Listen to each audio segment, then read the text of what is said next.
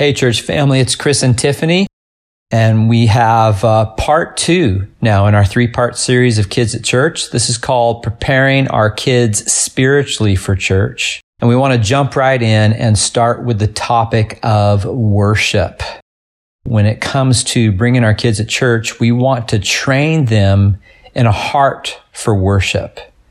And one of the important ways of doing that is teaching them the different types of worship, right? We've got praise and thanksgiving. We've got intimate worship. We've got warring worship. We've got different styles of worship that we're going to be practicing as a church, spontaneous worship, etc. And we have an opportunity to train our kids at church and at home about worship. You know, I think it's really important for us to, as a church, have a mindset of practicing at home what it is that we want our kids to walk in when we gather together as a church. If we come together on Sunday mornings and we haven't practiced yet at home what it is that we are expecting our kids to engage in at church, we're going to be disappointed. And Chris and I have seen this over and over again in our own kids' lives in moments where we've been training them towards something or not training them towards something and expecting them to walk in a behavior. And that can be frustrating as parents. So we want to encourage you. This has to begin at home.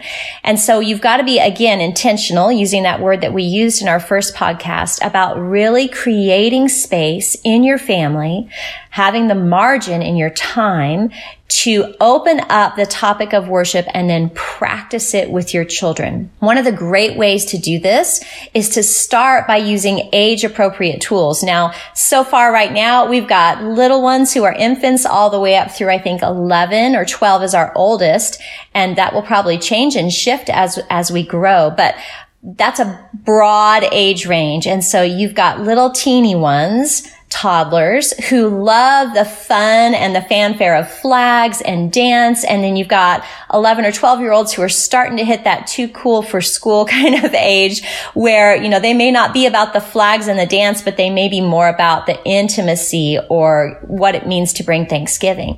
So knowing what an age-appropriate tool is for your child and then activating them with those tools is going to be really important. But no matter the age of your child, teaching them to engage in each type of worship at home as a family is going to be crucial to teaching them what it means to engage in worship when we gather corporately as a church. Yeah, we have to build those bridges. So each family has to take responsibility for this being part of what happens at home. I think that for us, when we think about worship as a family and when our kids were growing up, I think probably the sweetest times of worship that we would have in our experience in church and in other locations, our sweetest times of worship would be at home. Yeah. With the family, with the kids. And the kids are quick to learn through that kind of practice. Mm-hmm. Yeah, and another thing you can do to help implement this at home is to find great kids worship albums. I know that Bethel Music has some awesome ones. Hillsong has some really great ones. Great quality worship music or kids versions of songs that the kids are familiar with from church. And start with that. Get them engaged in the fun and the excitement of kids singing worship, listening to that and using that as a tool. And then begin to transition them intentionally, and I'm talking about 3, 4, 5-year-olds, transition them then from that kids worship into what we would consider to be more of the adult world of worship by taking what you're teaching them in using the kids songs and then showing them now you can take the same thing and use it to this more adult type of song. Coming into the presence of Jesus with thanksgiving or high praise, or what it means to walk in intimacy of his presence and be before his face. All of those things can be transitional as you build those bridges. Or how about what it means to bring a sacrifice of praise? You want to touch on that a little bit? Yeah. Why is sacrifice important? And, you know, there are plenty of scriptures in the Psalms, plenty of verses that discuss bringing a sacrifice of praise to the Lord, or what it looks like to come into his temple with praise. And I think it's really important for us to teach our kids that oftentimes for both kids and adults, right across the board, praise and worship is a sacrifice. In other words, we don't feel like it. Our flesh actually may push against it or fight against it. But in that moment, what we're doing is we're offering a love gift to Jesus by coming into his presence with praise and worship. And that love gift is so pleasing to him. It's this beautiful perfume to him. So teaching your kids that is going to be really important, because I can guarantee, and you know as parents, there are going to be plenty of times, I might even venture to say 90% of the time, where your kids come to church and they don't feel like worshiping. They don't want to worship. They want to go run and play and whatever's on their mind. And so reminding them, you know what? Praise and worship is a sacrifice. It's a gift that we give to Jesus. We push past our feelings and we choose to walk in obedience. And when we do that, we're going to be blessed. And so is Jesus. Yeah, that leads actually beautifully into the topic that's near and dear to my heart, honey, and that is setting the table for Jesus. And I think that as we are learning to do this in our church experience, parents have a fantastic opportunity to bring that home, to practice that at home.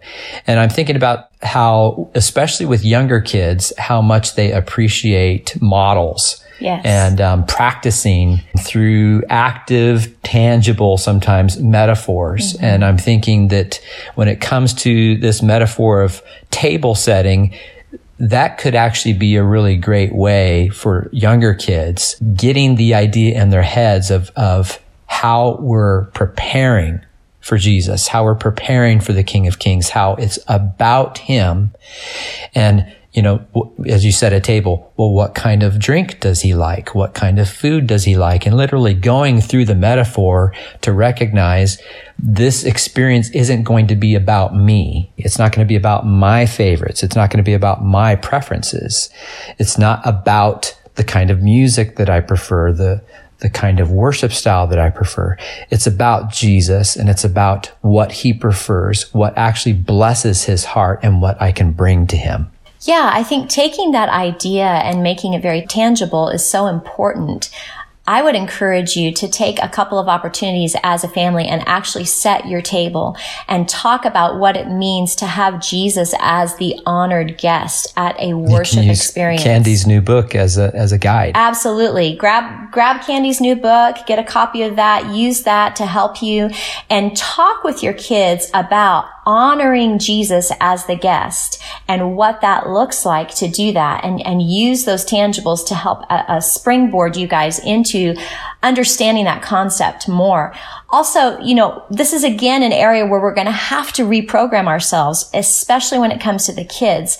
Church, as we have known it, has been so fun and friend focused for kids, which is not a bad thing. It's a great thing. They love it. But what we want to do now is, in addition to fun and friends, begin to shift their mindset, even as we shift ours, onto a focus of we are here for the King of Kings. The fun and the friends is an added benefit, but our focus is Jesus and setting the table to minister to his heart. Let's talk about for a second what it means to prepare a feast for Jesus. How do we prepare a feast for Jesus with our time, our attention, our focus, our love, and our hearts? Those are key elements that you can begin to talk to your kids about. So as you're sitting around the table, ask them questions, ask them thought-provoking questions. Again, going back to what we discussed in podcast number 1, teaching them to think well, to think deeply, to think critically from a scriptural viewpoint, looking at our time, looking at our attention and our focus. These things are really important because they're areas where children have to be trained anyhow. And to train them up in these things to give as a gift to Jesus is doubly important. Yeah, you'll have to actually ask the question, have this conversation with your kids. Say something like, what does it mean to give Jesus our time? What does it mean to give Jesus our focus? Ask the question, let them process, don't immediately answer as we often do, jumping in and providing the answer. Let them sort through some of this. And it begins to lay a foundation in their minds for the fact that maybe they haven't looked at church the way that they need to begin looking at church if they're older, or if they're younger, just laying a foundation for what church is all about. Again, we're going to talk more about this in the third podcast, but this begins to lay a foundation for the character qualities, the virtues that you want to instill in your children that are so important when it comes to corporate gatherings, which is self-control, self-discipline, honor, respect, those things that are so crucial for kids to have a hold of when they're interacting in corporate worship. It's not that they're not going to have fun at church. They're not going to be with their friends. Those things are going to happen. But remember, we're talking about the focus, our reason for getting together. And so that needs to be communicated and understood as early of an age as possible. Yeah. You know, the last thing we want to encourage you to do is to really begin at home to train your kids to hear God's voice.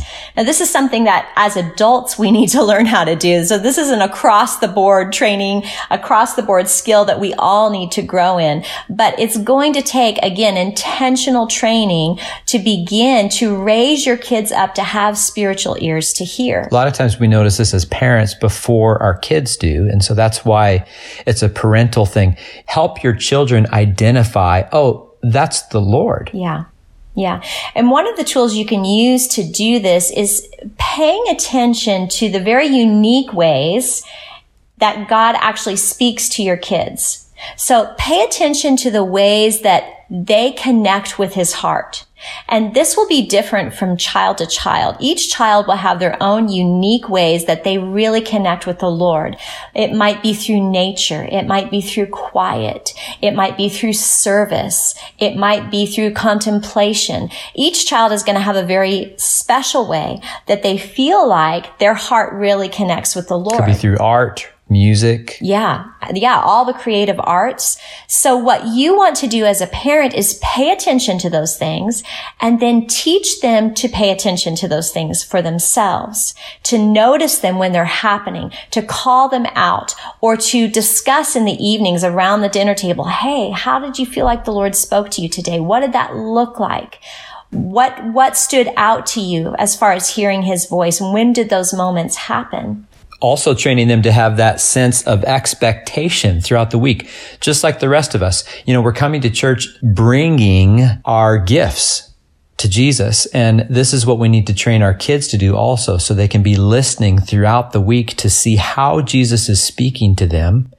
And with our guidance, they can bring that on Sundays. Yeah. Again, sitting around the dinner table, talking together in the evenings or even at breakfast, ask your children the question, how is God speaking to you? And then as they begin to recognize the ways that God is speaking, then push them to that next question, which would be, do you feel like the Lord would have you to bring this on Sunday to share with the church? Is this something he's giving you for the church body? And what might that look like? Might that look like a painting? Might it look like a song or a poem? Or, you can use all those creative ways to express how God is speaking, but tapping on the gifts that your children carry, recognizing those, and then combining those with how God is speaking to them, training them to walk in those things. Okay, so the gifts that God has given them, that actually is worth repeating, because this is also a great opportunity for parents to begin to introduce the idea of the gifts of the Spirit. Absolutely. Yeah, I would encourage you to take time, parents, to really dig into the spiritual gifts with your kids and begin to study the scriptures that talk about the different spiritual gifts that the Holy Spirit has poured out on his church, and literally go through each one and describe what they look like, describe how they function in the church, and then begin to apply them to your kids' lives in a way by asking questions. Does this resonate with you? Do you see this in your life? Do you see it in somebody else's life? What that might look like? And begin to get them thinking deeply about those things. Then teaching them how to bring those things not just to corporate gatherings on Sunday, but to minister to the body at large, and then ultimately to minister to the world as well. Obviously, this is going to be done in an age-appropriate way. You're going to have a really fundamental, basic conversation with your kids that are toddler through 5 and 6, and then you can start to open that up and have more dialogue as they get older. Age appropriateness is so important. You can begin teaching something at 3 or 4 that then you build on at 5 or 6 and add more at 7 or 8. So by the time they're 10, 11, 12 years old, they have this very solid understanding of something that you've been training them in through different methods and at different levels all throughout their childhood. So again, super important to begin training them as they're young about the spiritual gifts. Yeah, so that's it. This finishes up podcast number 2 of our 3-part series on kids at church. Thanks for tuning in.